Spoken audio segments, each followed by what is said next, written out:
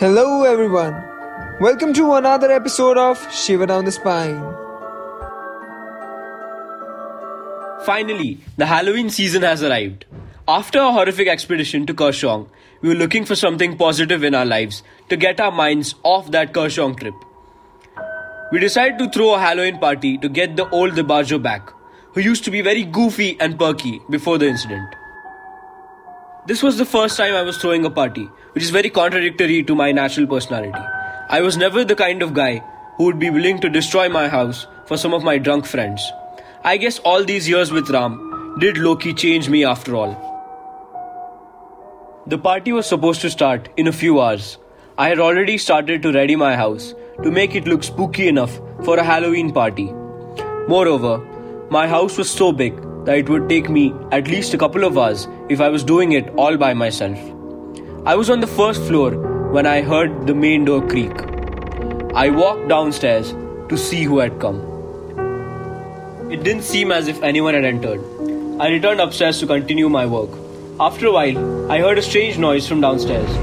I went to check again and found my friend Altamash playing with his Rubik's Cube in a dark room. I asked him, "When did you come inside?"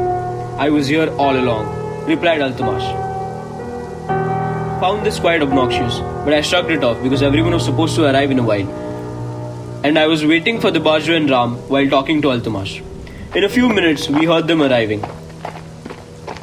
Ram was dressed as Batman, and DeBarjo, being fond of vampires, was dressed as Dracula. In a few hours, everyone arrived with their drinks and the party had only begun. I think I did a great job with the theme, because it was impeccably looking like a Halloween party. After the initial meetup, Altamash and Ram were getting along really well, and they went upstairs together to get more drinks. It got pretty late, and Ram's mom called me to know when the party was getting over and he'd be coming back. It had almost been an hour and a half since these two disappeared together amidst the crowd to get some more drinks.